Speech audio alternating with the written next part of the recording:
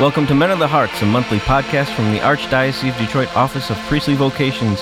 Join me, your host, Father Craig Guerra, and usually Father Drew Maybe, as we explore priesthood, hear vocation stories from priests all over the Archdiocese, and answer questions about discerning a priestly vocation. Tune in every month to wherever you get your podcast and learn more at DetroitPriestlyVocations.com. Well, welcome everybody to another edition of Men of the Hearts. Unfortunately, we don't have Father Drew on today.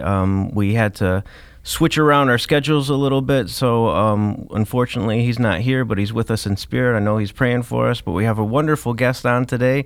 He's done so much in the Archdiocese. We lived on the same floor in the seminary. We did. We did. So Father David Cybulski, welcome to the show. Thank you, Father Craig. And the thing I remember most about that is, if you remember the dynamics of the hallway, you lived across from Father Chuck. Yes. Who piped cold air into his room because the seminary was way too hot. Mm-hmm. And then you liked it very hot in your room. So there was actually a weather front that developed in the hallway. Exactly, yeah. It was great. I don't know how he did that. He left his window open all winter long. With the fan blowing in. Yeah. Yeah. And I had the heat on with the fan blowing out. You remember that. You got a good memory. It was an incredible time. Yeah. Well, thinking about some blessings that have been going on. I mean, we just celebrated Christmas. We're recording this in the octave of Christmas, so technically we still are in Christmas. So Merry Christmas, Father Craig. Merry Christmas to you and to everybody listening as well. What's been going on in your life? What's been a blessing? What's been cool? What's happening? What's the haps? Well, I think one of the things, Christmas was on a Sunday this year, or Christmas was on a Monday, which means you've got the whole Sunday routine, and then you immediately have a vigil mass, which everybody wants to go to at 4 o'clock? Yeah, that's the big mass now. That's pretty stressful. And my Deacon Nick, came to me and said, "Father, do you want me to preach for you for the Sunday masses, the Advent 4th Sunday?" And I said, "Wow, that would be great." And it was, because you're preparing for Sunday liturgy is always big. Yeah. And you've always got an eye on that in your priesthood in the week. What am I going to say? What does God want me to say? Yeah, it takes a whole week to put together a good weekend homily. Well, I'm glad you do it. I start mine on Friday night, and I know what they taught us in seminary. I do look at the readings beforehand, obviously. It's in there. It's in your spirit. It's in your holy hour there, and everything. The crunch time, probably back to what I did in seminary. If the paper's due tomorrow, let's start getting work on it. And do you write your homilies out, or do you? I do. Okay. I do write it out. I don't read it, but probably come out. My background was engineering, so I like a flow and outline. This point is going to develop into this, and the next point will flow from that. And I think about it a lot, maybe stress about it a lot. So when you got to give them back to back, and then you get it off and go, I can just, what am I going to say for Christmas? What am I going to say for Christmas? And the other things that go along with it. I sung the gospel this year. I sung the Eucharistic prayer, but you kind of got to brush up on those things too. Yeah, definitely. When I sing the last note that I heard, which isn't necessarily the last note that you want to start on. So a little bit of practice helps in that with regards. Your organist and everything, and going through that. Yeah. Not as much as like singing the Exalted at the Easter Vigil, but still enough to chant the Eucharistic. Because I mean, you don't hear that too often, like the Eucharistic prayer being chanted. I don't know why. I've been doing it for funerals, and I've been doing it for a lot of years at funeral masses. And one of my parishioners at St. Joseph said to me, "You need to do this at the big feast days." So one year I pulled it out and surprised her and prayed Eucharistic prayer number 1, which is a challenge because it's got the extra little Christmas part. That means that there's a page flip and a page flip back, because I don't memorize the notes in my head. So I don't know. Maybe parishioners will be listening to this and say, "Father, don't do that ever again, please." Well, you got a good voice. You were in the choir in the seminary and everything. I was in the choir, yeah. You were in the Schola too, right? Or no? I don't remember being in the Schola, so I think it was just the... But you were a cantor as well, where you got up and... I was a cantor, yeah. That's now you're reminding me. I was not on the A-team cantor list, but I was. Well, you were versed in it. You stood up in front of everybody and sang out the verses. And yeah. And I remember God uses our talents.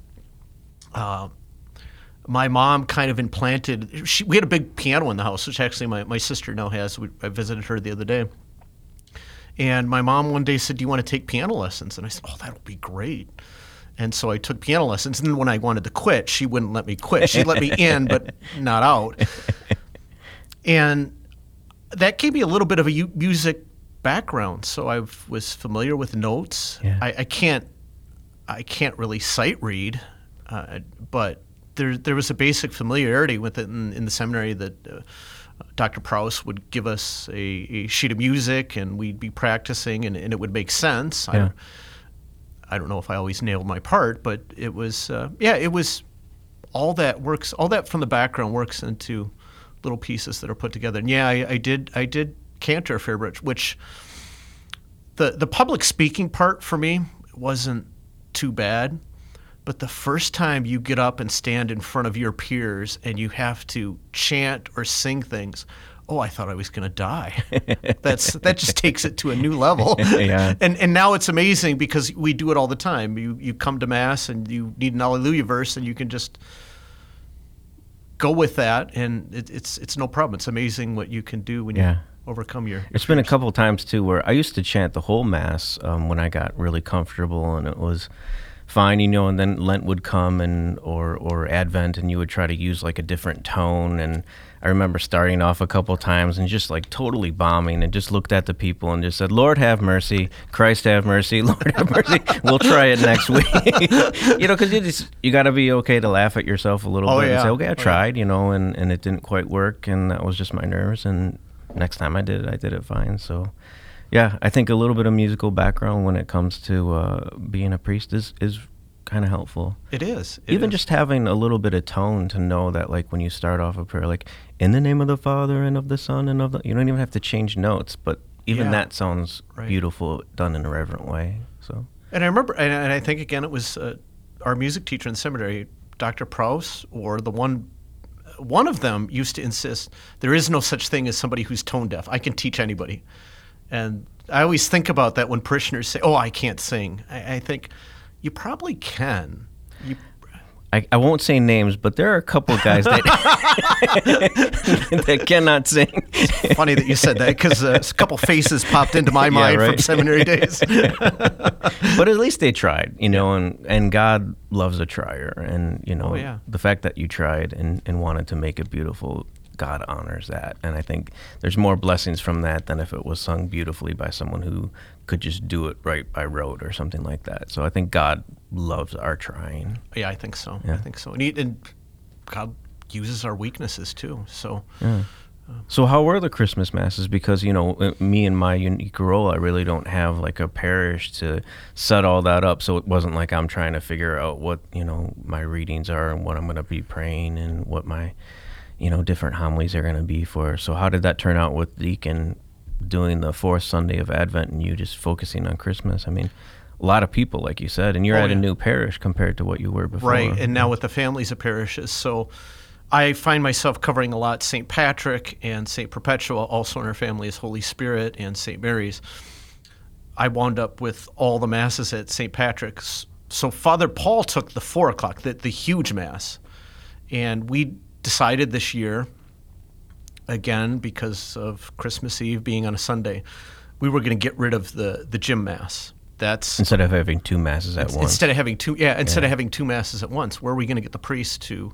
Which is kind of funny now that we're talking about vocation podcast. Where would we possibly get the priest? We need priests, to right? have 2 Masses, and parishioners were a little grumpy about that, and that was pray for priest. Yeah. We don't have the priest power to do this simultaneously. And I guess my other thing, motivation was a Mass in the gym for Christmas. You want it in that sacred place. Yeah. And Father Paul had the Mass, and it worked. There may not have been an empty seat in the place, but people weren't standing, at least what I've been told. There was, at one point, they were prepared to put a sign on the door that's saying, it's packed in here. You may want to think about a new Mass. They didn't have to do that. Good.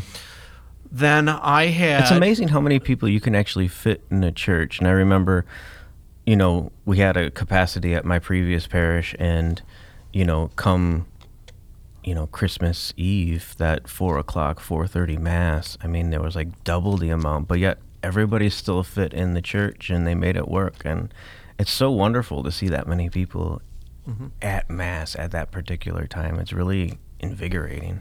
Yeah, I think I counted, and it's 1167 for St. Patrick, which we probably got pretty close to capacity, but we'll have 300, 400 people at Mass, and the place does not look full. Because you have such a huge...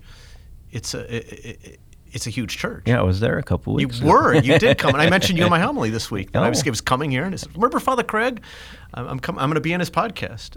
Yeah, I told him to look for this podcast. Oh, okay. Yeah. Listeners out there, you don't know how long that I've been trying to get Father David on this podcast, for at least a year now. This is true. And we thought it was going to happen because we had to kind of move things around, and we made it happen. So God really has something. You have something in store that some guy needs to hear. I guess so. I truly believe that. I refused to do this on a Wednesday. Yes. And you told me I had to do it on a Wednesday. So there was the standoff for an entire year. And today's Thursday, so that works.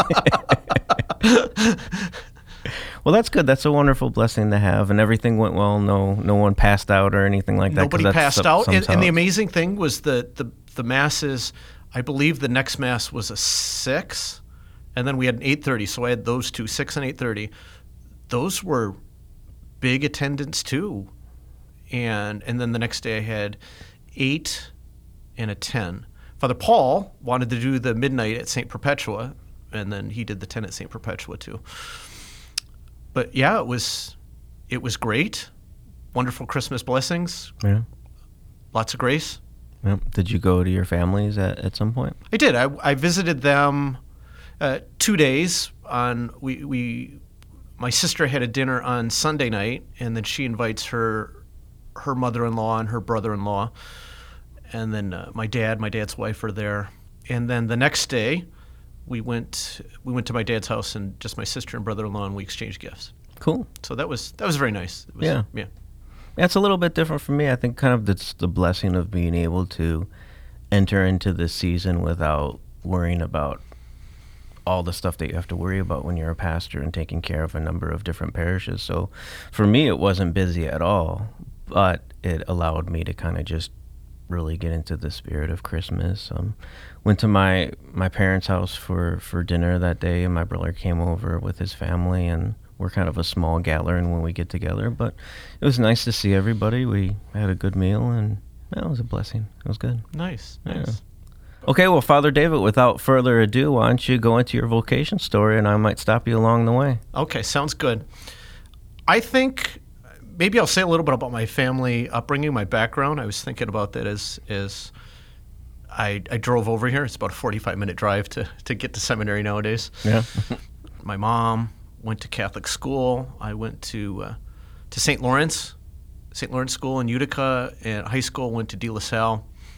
And it was just, our faith was always part of the family, I guess. Mm-hmm. I was thinking about that, or the little things pop into your mind. And the one that as I was praying, I remember my mom saying something like, "You may put one over on me, but you'll never put one over on God." Mm-hmm. And then I would think, wow, it took so much to finally put one over on my mom. This is going to be really impossible.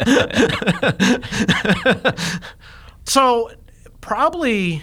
My mom used to say, she used to have all these scrapbooks and everything, which I still have. Scrapbooks of what? Of like prayers or holy cards of you? Or No, they would be like every project that I've ever made in school. Oh, okay. She's got a binders of these. And what happened was, I remember I was living on my own, and my mom calls me one day and she said, "Sue threw out the scrapbooks." And I said, "Oh, note to self, don't ever throw those out because that'll make Mom really mad." So you have these scrapbooks. So I do. Yeah. And when you go, it says, what does David want to be when he grows up? And when I was little, I wanted to be a police officer because Chips was on. Oh. I probably don't know what that show was, but it was a police officer I remember show. Chips. You do remember. Motorcycles. Yeah, that's right. California, was it Highway Patrol? And they were a motorcycle. Those were the coolest dudes out there. And I wanted to be one of them. Until something changed, and it was like in the second grade. And from second grade on, I wrote in my little book, or my mom wrote in my book, David wants to be a priest when he grows up. So again, you don't have too much recollection of this. I thought it had to do something to do with you receive First Communion for the first time, and then that must be that first little seed implanted. But I don't know. That's, like I said, a little evidence of that. Yeah, you don't remember, though, when that switch came? No, don't remember that switch. But I would. That's what I would tell. I was an altar boy. I started in the 4th grade. I know some parishes start you earlier, and my home parish was St. Karen, and I would tell my mom I want to be an altar boy. And they, I think the way they did it back then is they gave you a partner, somebody eventually I went to high school with, and he trained me. He's my grade, but he had been serving for a little while, and I loved it. I loved serving, loved helping the priest. What did you like about serving? Because a lot of guys we got the statistic where it's like 76% of all priests ordained this year were altar servers. So, like, what was it about altar serving that was good for you? For me, I didn't start altar serving until I was like 24 years old. And to me, it made the Mass come alive. It's like, okay, now I realize why I was bored at Mass, because I'm supposed to be doing something at Mass. And I don't know if I could put words to it, actually.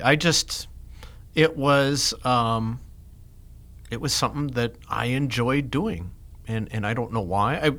It's funny, servers have their different roles, and I always wanted to carry the cross. That was my favorite thing to be able to do. And if somebody wasn't there, then you get to do somebody else's role, then that was even better. Like, you get to do multiple things during the Mass. And our priest was Father Edward Obuchowski, and I remember, fixating on him and watching the things he did, and just kind of admiring him a little bit. I don't know. I don't know why that moved me. I mean, I guess I do, because that was like that little seeds of God calling. Did he ever ask you about thinking about the priesthood? He didn't. There was another priest. His name was Monsignor Mike. His last name escapes me for a little bit. He used to call me his little professor. and I think he would say, "You're going to be a priest one day." And again, don't know why he said that, or maybe God's grace must have seen something, but he would have called that out. And he was the Monsignor Mike who was living at the seminary for a while with us. Upstairs. I don't know if you ever ran into him. He had a place, but he wasn't on the faculty. No. And I remember running into him and said, I recognize you. And we had a short conversation. And it's kind of funny that moment just didn't come back until right now. Yeah, thinking about all that stuff. Yeah. So that's pretty cool. So now you're an altar server. So what's going on in your life as you're thinking about the priesthood as a kid? Or you're not even thinking about the priesthood, you're just serving and you're loving life and serving. Yeah, I think that was it. And then my parents always wanted to push me. I think my dad wanted to succeed, go even farther in life, or have successes that he didn't have. I remember him saying, when you want to go to school, and you not only want to get your bachelor's degree, you want to get your master's degree, because I felt that I was held behind. And so when I got into the high school years, it started to fade.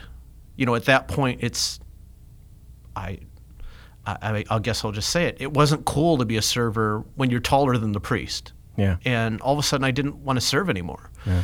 Which I remember, not at my last parish, the parish before, we had high school age guys and college age guys serving. And I remember when I would come to St. Cyril Methodius sometimes, the example of when you have, they're older men at that point. Yeah. That's a great thing to look up for the younger people, because then they don't have to say, I'm too old for this. Yeah. I'm too old for this. And I think that was, I just came to the conclusion one day, I'm too old for this. And a lot of kids come to that conclusion. Like, they drop out usually around high school and say, it's altar serving is for junior high and younger, not for high school. And I don't know why that came about. Right, but in the parishes where it is a culture of the boys and then the young men continue on, it's a cycle that continues. You just need to get there for the guys not to feel self-conscious. Yeah. So you quit altar serving, and then your parents were like, we want what's good for you, strive to do even better. So were you like in AP classes and all that other different I was, type of in stuff? high school, and I I did get good grades. Usually Father Davids get good grades. Father David Pelican. I've got heard. Good grades. I've heard about the genius of Father David Pelican. I am not as smart or wise as he, but I did manage to get some good grades in high school. Okay. AP classes and everything. I did, yeah. I was actually co-salutatorian at De La Salle. What does that mean? It means you're second best. Okay. Which is, I missed number one. First is worst, second is best. There you go. There you go. And I shared the second with somebody else. I don't know. I guess in high school, there's Christian brothers at De La Salle, and I had this thought that's really cool. And then I remember there was talk about. They're not priests. They're brothers. They're brothers, yeah. And I thought their life was fascinating. And what's their charism? It's to teach high school kids, right? Well, yeah, but I think even deeper than that. I think it came out of teaching the poor. Okay. I think that's deep down. They want to give a good education to people in this case, De La Salle, and to young boys who would not have access to that education. Okay. That's my guess, or what I've looked into it. But they had their house right across the street, and it's really a fascinating thing. Again, so many things about the priesthood, or in this case, a religious vocation. It's countercultural. You don't see that anywhere else, and so it's fascinating. So in one way, it was very attracting, but then I don't know. I didn't feel the tug. I wanted to do what I wanted to do. There was no notion that we needed priests. I was going into college in 1990, and we weren't talking about a vocation crisis or a shortage of priests back then in the ways we've been talking about in the past couple years. Yeah. And so I don't think it was necessarily discouraged, but it just wasn't on your radar. Man, I don't think it was something that was promoted, really. Yeah. I mean, at least from my end. Yeah. There was a path for me, and the path was you're going to college. And so where did you go to college then? I went to Michigan. Okay. Applied to a couple different spots. Wound up going to Michigan. Got into Michigan Engineering School. Okay. Started off as that's not an easy thing to do. No. Okay. So no. You are pretty smart. You're Father David. You've got some smarts. What are the other Father Davids we have in the prison? Well, we've got Father Dave Tomaszicki. Yeah. He strikes me as a pretty smart cookie. Yeah, he's got an STL, doesn't he? Okay. He's written a couple books too. I think he has. He has. Yeah. Maybe you're onto something there. Yeah, I don't know. Craig. So engineering, like what brought you to engineering? Like why did you? I mean, it's just in your nature, or yeah, I'm really good at math, the sciences. Love that kind of stuff. And I feel like I'm the opposite. I don't. Oh, I know. Yeah, you're not math. I tell you that. Well, yeah, but you're very artistic, which is just so foreign to me. I remember you came over one time and you hung my pictures because I couldn't figure out where to put them. Oh yeah, I did. We did. I could figure out how to hang them, but where was the big... Yeah, that's fun for me. Yeah, I love doing that. That's right, because it was incredible. It was a task that needed to be done. I think I was more worried about them being in the boxes and the boxes being there than actually where they look good on the walls. You needed to move in a sense. You needed to have a home because you were just going to that parish. I remember, yeah. Right, yeah, that was the last parish. Mm-hmm. So you did 4 years at Michigan. I did 6. You did 6 years. Yeah. I almost went back and I was thinking about getting a PhD. Okay. And then just that wasn't going to be for me. So what were you doing this time? As you're studying in college, are you still going to church? Did you run away from the church for a while? No, I didn't. It was very interesting. Again, back to that family influence, and this will be something that I think develops with the rest of the story. I remember at U of M they had a parent orientation. They probably, my guess is all schools might have something similar where the parents go up. So they go up, they take me, they meet with other parents, and the college-age kids or the high schoolers are doing fun college-age kid things, getting ready for school. So there was one day that the parents had some off time, or part of the day that the parents had off time. And this story is only related to me by my mom. And the parents are like, well, let's check out the mall or go out to this restaurant or wherever. And my mom said, oh, no, thanks. We're going to go see St. Mary's Church. And the other parents are like, this is college. Your son's not going to go to church while he's in college. And my mom looked back at the other person. She just tells me this story. She said, I only know a couple things. I know that there's a heaven and there's a hell. And if he doesn't go to church, my standing for the first is not very good. Mm-hmm. And that was like the end of conversation. But anyways, my mom comes back that tells me the story, but then says, here's how to get to St. Mary's. I lived on North Campus, and here's how you take the bus. You know, how are you going to get there on Sunday? And I don't know why. It was never a question. I would wake up Sunday mornings. I would grumble. We used to, back in the 90s, have snow. So sometimes the bus was late.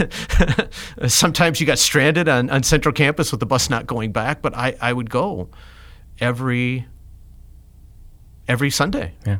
And I guess that's a grace. I just never thought differently of it. And that was my background. We went to church every Sunday. And did you have a group of guys that you went with, or did you just go by yourself? No, I just went by myself. Yeah. I went by myself, and I can't. So that goes to the next part of the story, that eventually I met a girl, and I liked her quite a bit, and she was Catholic. Mm. And so one day we were talking, we were going to go to church, and she's like, I'm not going. And that was completely foreign to me. What do you mean you're not going? Well, I'm not going. I don't feel like going today. Well, you have to go. And then that was the going to St. Lawrence and the going to De La Salle, where you're immersed with this whole Catholic culture. You know, I could accept you go to a big university like Michigan and not everybody's Catholic. That was kind of an eye-opener in the first place. Yeah. But then when you find Catholics that, oh, wait a minute, this is something that all Catholics do, or at least in my mind. And then I go, well, what's going on here? Yeah. And then the other one that really stuck out in my mind is then we had, back in the 90s, well, let's just say presidential candidates without getting too political. Okay. She was for a presidential candidate, and the presidential candidate was pro-choice. Hmm. And again, it stuck out to me. You can't be in support abortion. And I said, how can you be Catholic and stand for this? Hmm. And so it was an eye-opener in a sense that people believe this. It was an eye-opener for me, and it was a decision. This is not the right woman for me. And the next woman that I date is going to be Catholic through and through. Yeah. And that was, a decision I had made at some point in college. We split apart. It took a little while. We did split apart, and then didn't date anybody in my last year or whatever. Yeah. But then that became my quest. I remember the when you came out to St. Patrick, you were talking about you had a little funny story about passing notes in class, and the parishioners were laughing about that, going, "Oh yeah, I guess priests do have the same emotions and the same desires as all other men." So coming out from college, graduated, what had happened was a good friend of mine was working at Intel. And he said, give me your resume. And I'm thinking, fine, here, take my resume. Well, then I got an interview. It's kind of funny how this lines up. Yeah. I didn't plan on this. I get an interview with Intel. Next thing I know, they're flying me out there. Wow. And I'm kind of impressed with the company. And I said, I already had my master's degree at that point, and I said, you know what? I want to go work. And where's they flying they out? Where's it was I was working at Intel in Arizona. Okay. We were at the time called the Arizona Design Center. Wow. And we lived together for at least 5 years. This is amazing. Yeah. Wow. Yeah. I lived in Arizona. You and that friend working for Intel? We did, yeah. Oh. Yeah. This is the first person I knew out there, and we kind of hung around with each other. And you bought a house together, or you rented a house? When I went out there, I had an apartment for maybe a year and a half, and then I bought a house. Gotta. So you're settled. You're like masters. I got a good job. I got a house. Yeah. You're going to church at this time still? Like, Yeah. of course, So then I thought I had it made, because at that point everything was new in Phoenix. I mean, it was just a tiny little place at that point, and now it's just a huge sprawling metropolis. I guess. Never been there, so. Yeah. Yeah. Well, I'm going in January. You want to come with me? Maybe. Okay, great. Yeah, I'm going back to see all my friends there. And no, I'll let you have fun with your friends. Okay, I'll go do something else. Thank you. Well, I'll talk about them in a bit. So they had built a brand new church, Corpus Christi. And in fact, when I was there, I think it was Bishop Thomas O'Brien? I'm really trying to go the old memory bank, who is the I don't know. not the last bishop, but the previous bishop out in Phoenix. And he even consecrated the church while I was there. That's pretty cool. And yeah, I was like, God, this is great. This is a brand new place. You've given me a brand new baseball team who's actually going to win something in 4 years. You've given me a brand new church for me to call my home. And yeah, I was living life large. I forgot you're all about baseball too. I am, yeah. The stats and everything, all the math. Oh yeah, all the math. Yeah, I got my own fantasy team, and we're AL only, so I just lost Shohei Ohtani, but that's I have no idea what you're talking about. I'll explain after we're done. But I would go to church, and I'd look around, and there was nobody else my age. And even at some point, I think they put in the church bulletin the demographics of the parish by age. And there was all these young people. And then there was like a V. And the very tip of the V, it said 25, which was my age. And I think I was that one. And then it kind of went up. And I said, well, what's going on here? And then I remember my motivation after college. Well, I got to meet a young woman. Where else are you going to meet a young woman who shares your Catholic views? So that was kind of interesting. You know, where did all my peers go? Even though I'm not from here. Yeah. Where's the 25-year-olds? Yeah. Where's my fellow 25-year-olds? I still kept coming. So then I found a group. It was called. Their abbreviation was CYCT, CYCT. I think it was College Youth for Catholic Truth. Okay. And I'm like, okay, I'm going to belong to them.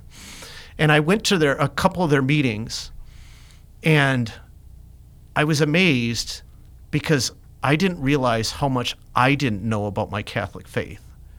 They're talking about things, and I'm going, I didn't know that. I didn't know that. Now, this was So in your Catholic faith, you went to Catholic school and you went to Mass, but you didn't, know about everything of your faith. Yeah. I'll give you an example. Like, one night they talked about Our Lady of Guadalupe. And, here's the funny thing. One time I found a prayer for vocations when I was packing up and finally leaving and moving, and it wound up with all my stuff and jumbled up, and then I found it later on. There was a prayer for vocations that's got Our Lady of Guadalupe on it. But you didn't know it was. But I didn't know the story, and so somebody along the way must have told me the story of Our Lady of Guadalupe. But I forgot, or didn't remember, or whatever. And so we go to one of these meetings. It was, I guess, it must have been like the December time frame or something. Or I don't know. We were talking about Our Lady of Guadalupe, which is very dear to the people there, and I didn't remember or never heard of that. And so I said, well, if I'm going to meet this fine young lady, I got to go do some studying.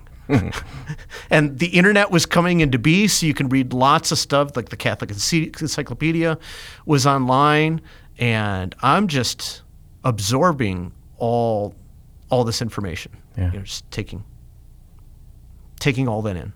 At the same time, now Corpus Christi, the new pastor there had said, we're starting an Adoration chapel. And we're looking for people to adore, and it's going to be perpetual adoration. And I thought, and then he used the line, if you really believe in the real presence of Jesus in the Eucharist, can't you spend 1 hour a week with him? And I thought about that and said, well, I believe in that. Well, I guess, therefore, I should spend 1 hour a week with Jesus. Yeah. Makes sense. Yeah, I'll do this. And perpetual, that's got to be like 3 weeks at least, right? And then we're done. Perpetual. I'll go look up that word later. So my time was Friday after work, probably 5 o'clock. So I would finish with work on Friday, go home, and I would go to the Adoration Chapel. Well, everybody else is going out to bars and hang out. You're going to Adoration. Yeah, I guess that wasn't my thing. Yeah. So, which says something. I mean, those are signs that I don't think a lot of times we think about. Like, we want a sign that, like, you know, the sun comes into our room and God speaks a loud, booming voice. But, you know, a young 25-year-old going to Adoration on Friday night is a sign too. Yeah, I guess so. Yeah, I was big into hockey, which was funny because I went to Arizona to learn to play hockey, kind of like you starting serving in your 20s. Yeah. I didn't start playing until my 20s, and I would play Monday through Thursday. So I was probably tired on Friday. Yeah. You're playing games at 11 o'clock at night. Yeah. Starting work. That's interesting with you, because I remember at the seminary, you used to wake up at like 4 o'clock in the morning to go work out with Father Chuck. Father Chuck, yeah. That was another funny story, because one year it was the beginning of the year, and Father Chuck said, "Hey, you're always going and working out. Can I be your workout partner?" And I said, "Okay." And he said, "We start at 4 a.m. And I'm going, "What? Wait a minute." And he just walks away. So the next morning I was there at 4 a.m. So we would... That would not fly with me. Yeah. So you were always into sports then too. I mean, so there's that aspect. Well, I enjoyed it. I was not very good at it. So. But you like doing it. Yeah, I like doing it. Yeah. So, that's cool. So, yeah. So now you're going to Mass. You're learning about your faith. Going to Adoration. Going to Adoration Friday evening. So what happens next? So one of my buddies, two people in that group, one is going away to become a sister. And the other one, his name was Paul. He's now Father Paul Sullivan. He applied to enter seminary. So that was kind of the data point that now, I guess this is just something for me that I have to see something. So seeing him do it connected something for me. Yeah. And he went and he got the application, applied, and as he did it, he just went through it with so much ease. You know, the application, I think there's a part where you have to write a couple essays. Mm-hmm. Oh, writing essays. Oh, no, Father Craig. 3 essays. 3 essays. So, an autobiography, why you want to be a priest. Right. What is chaste celibacy. Right. So I think I've got them saved somewhere on my computer. I haven't read them in a long, long time. So I saw Paul doing this, Father Paul. Then the interesting thing happened at work. Now, Intel, the culture was very much owning your own employment, making yourself, advancing in the company, and where are you going to go? Where do you see your career going in 5 years, et cetera? It's a good thing to have goals. Right. So now I'm getting this dilemma. Where do I see myself in? And I think that was an exercise. Where do you see your career in 5 years? And I'm going, I don't know. Yeah. I've got this tug all of a sudden that's coming back. Then what happened? Let me just stop right there for a second, because that's really amazing that you said what you just said, because there's different YouTube videos of different popular people and different things like that, of just like, you can't be happy sometimes without knowing a direction, like trying to strive for a goal and to complete that goal. And if you ask a lot of people today in their early 20s and stuff, and you say, well, where do you see yourself in 5 years? The answer is, I don't know. I haven't thought that far ahead. You know, I certainly wasn't thinking that at the age of early 20s, or I don't know, I'm going to be an artist just doing something. I don't know. But that was part of the culture there. Yeah. So it was a question that you should be able to answer. And then all of a sudden But anybody should be able to answer. Right. Yeah. But then with the discernment, it's, I don't know. What if I see myself 5 years in being in the seminary? Should I put that down on this little piece of paper that I'm giving to my manager? Oh, yeah. And that'll come up in a little bit. But so the CEO of Intel came to Arizona. The CEO? He did. Okay. And it was the last question because, it's open forum. You can ask him any question. Somebody said, Paul, in your opinion, the CEO is Paul Ottolini. In your opinion, what does it take to succeed at Intel? And he said, I'll tell you two things. Never be afraid of being wrong. And he said, sometimes you have to make a decision without having all the facts in front of you, and you just have to go with what you have. And then he talked about, I'll give you That's great advice. He said, I'll give you an example. And he said, we were opening a $1 billion fab in China, and all the data was not there, whether this is going to be successful or whether it's going to be goal. And I signed my name on it to start groundbreaking on this fab. That's where they make the microprocessors. Mm-hmm. And I it was like a shot to me. And I looked and just said, you just told me that I have to leave if I'm going to be a good Intel employee. I have to pursue this. I can't be the employee here I'm meant to be unless I do this. That's amazing. Yeah. Yeah.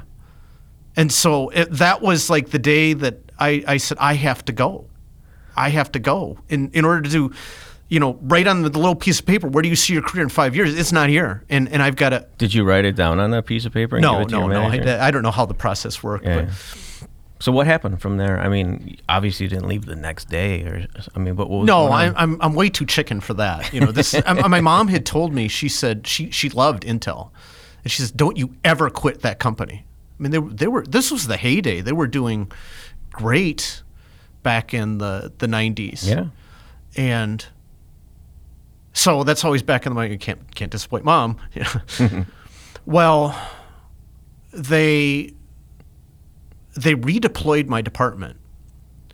And the way that redeployment works is you can find a job anywhere else in the company. And as long as you find a job, you stay employed. If you can't find a job, then that's it. Or you can take the offer they put on the table. And at that point, watching my buddy Father Paul go through his application, and he got into seminary right away. I mean, I think he got his application in July or maybe the beginning of July, and he was already going to get in. And I was dragging my feet a little bit, and I had already started the process, and then it's more the fall time period, September, October, and they're I think it was September. They gave us this redeployment, and I said, they're giving me 6 months of salary. And the vocation director, I'd applied for the Diocese of Phoenix, said that I can get into seminary in January. And now my mind's going like, I could be getting paid to be a seminarian in Intel salary, at least for a couple months. Yeah. So that was it. I just. So you applied to Arizona? I did. So what happened there? Because you're not in Arizona. I'm not. That's very astute of you, Father. Well, so anyways, back to, I was saying, like, I have to mention something. My boss's boss came to me and said, I want you to come work for me. And I said, Mike, I can't. And I knew he was Catholic. I said, I'm going to seminary, which shocked him, and it shocked a whole bunch of other people at work that I confided in. But what happened next was, it never panned out. It was, so I watched my buddy, Father Paul, go in, and just one thing happened to another. I think there you actually had to go on like a panel interview to, I don't remember doing that here. You had to do don't you need some kind of psychological evaluation before you get, and all these little steps were not happening. And I had asked my buddy Father Paul years after, like, well, how could you lined all these things up, and just kind of nothing's going on with me. And I found out that he was pushing it. He was calling the vocation director every day, going, I need to do this, I need to do this. And me, I'm kind of going with a little trepidation, and nothing's happening. So I'm just kind of sitting back waiting.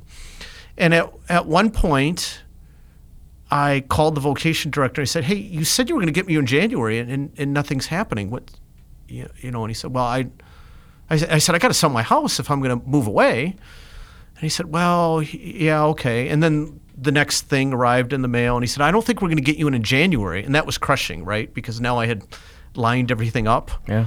And I don't have a job. I just quit my job. Well, I came home, and my mom's second cousin is Father Mike Radishko. And I knew he was a priest. So I figured I'll just call him up, and he is just a very bubbly, talkative, enjoyable guy. And he said, let's have lunch or whatever. And I don't know how it worked out. I went to see him, and we're sitting in his office, and he said, enough is enough, Dave. He picks up the phone. He calls Father Bilo, and he says, I've got somebody who's coming to see you. Father Jim Bilo was the vocation director. Yeah.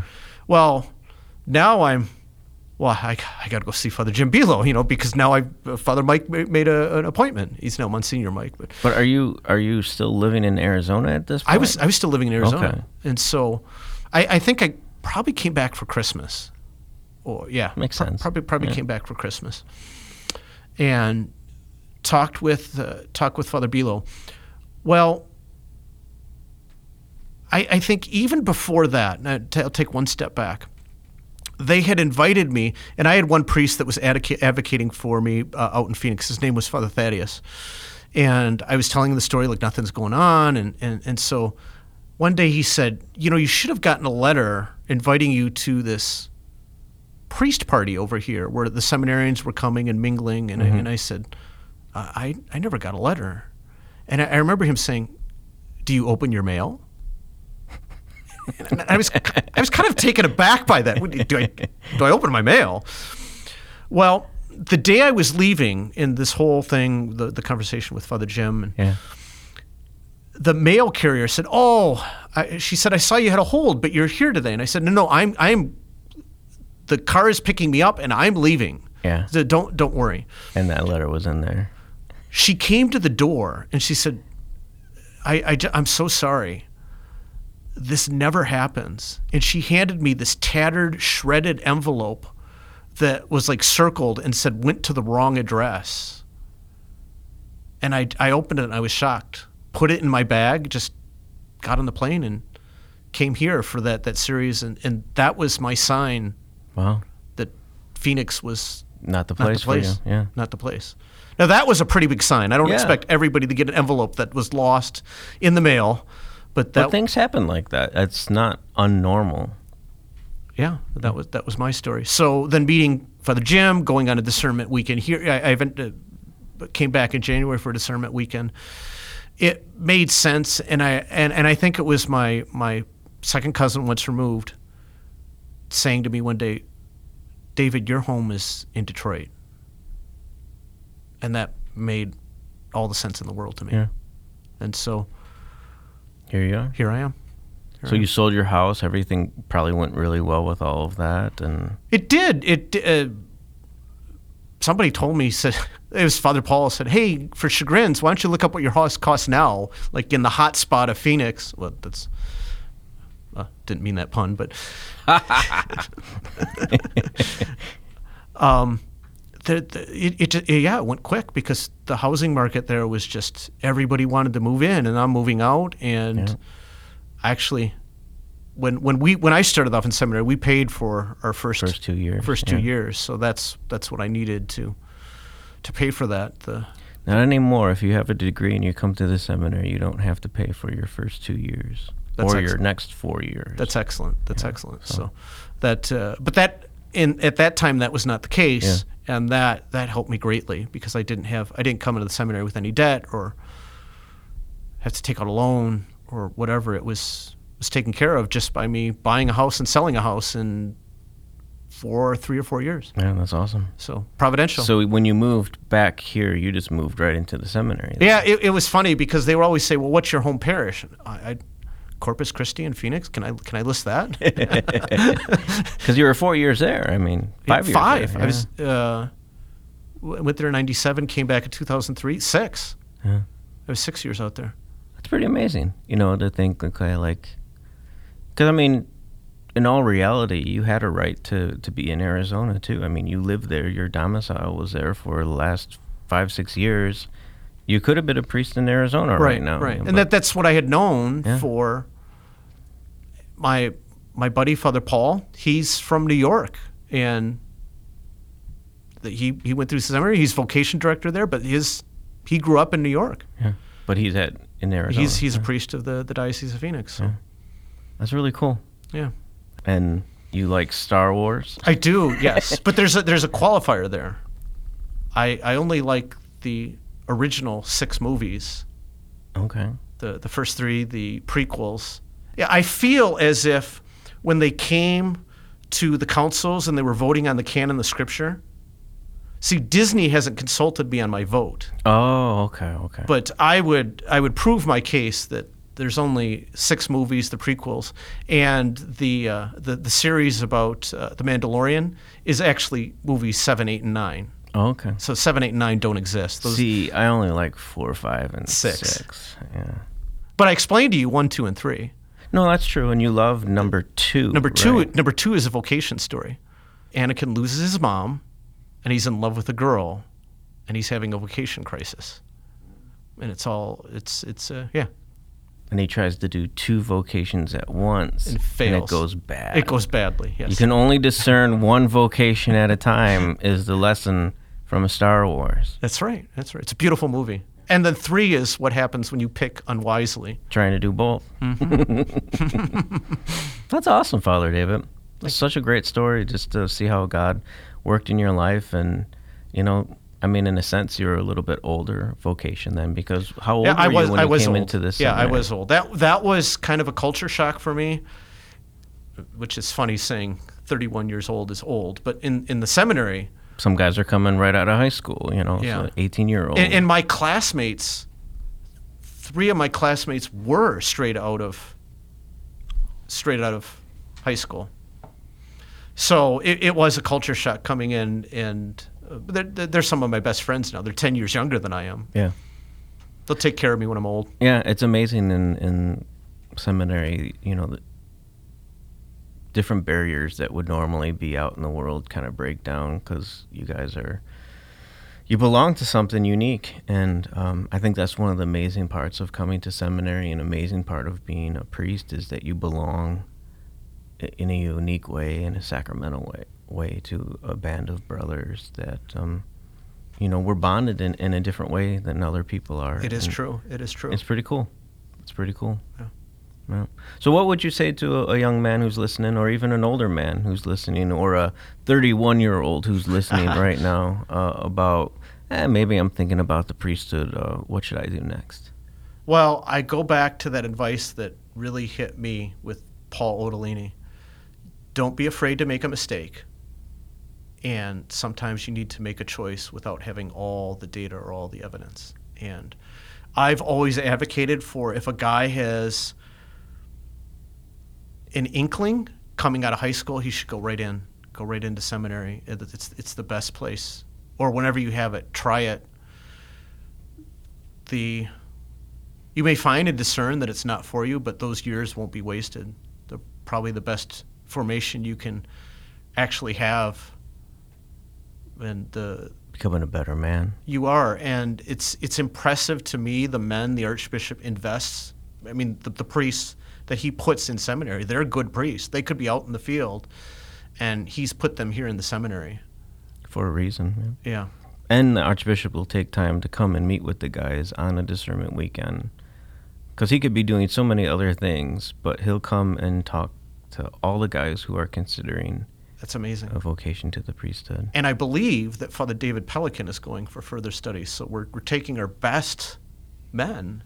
Of course, with Father David, he's trying to get all A's all the way through his doctorate. We'll see what happens. We'll see. Yeah. Only time will tell. I've now that you can do the legalized betting, I'm betting on Father David. Oh, okay. Heavily. Well, let's make some side bets after the podcast. No, I would bet on Father David as well. I think he's doing well. I think he's in Budapest right now. I think he's traveling around during Christmas time, living it up. I think he was in Germany. Now he's in Budapest and living it up. Wow. Yeah. Well, Father David, it's been wonderful to have you out and to talk and tell your story. It's amazing. I've known you for so long, and I really didn't know your story, so it's just wonderful to hear it, and I'm sure some other guys needed to hear it as well. Yeah, that's amazing, because these good things, I've always been convinced that we need to share our testimony. A vocation story is a form of testimony. Yeah. But I think even amongst parishioners, that's very powerful. How has God touched your life? Yeah. And I think that's probably the best form of evangelization, actually, because I heard somebody say, nobody can say that didn't happen to you. May not agree with all the conclusions that we came in, but the life experience, you can't deny that happened. Yeah. Like the lost letter. That letter was lost. You may attribute different meaning to me than I attributed to the letter, but that letter was lost for a month or whatever. Yeah, and there was a reason for it. There's a reason for it. Yeah. Well, Father David, you want to lead us out in a prayer? All right. In the name of the Father, and the Son, and the Holy Spirit, amen. Amen. Heavenly Father, send your Holy Spirit down upon us that we may give you adequate thanks, and thank you for this time together, this podcast. And as Father Craig said, may this go out to the man or whoever needs it most, that help that person. Could be a woman in her discernment to religious life, or whatever the vocation is, that your will be done, as we pray so much in the Our Father. We thank you for this Christmas season, and we make this prayer in the name of Jesus Christ, our Lord and Savior. Amen. Amen. In the name of the Father, Son, and Holy Spirit. Amen. Thank you, Father David. Thank you, Father Craig. You've been listening to Men of the Hearts, a monthly podcast from the Archdiocese of Detroit Office of Priestly Vocations. Join me, your host, Father Craig Garrett, and usually Father Drew Maybe as well, as we explore the priesthood, hear vocation stories from priests all over the Archdiocese, and answer questions about discerning a priestly vocation. Tune in every month wherever you get your podcasts and learn more at DetroitPriestlyVocations.com.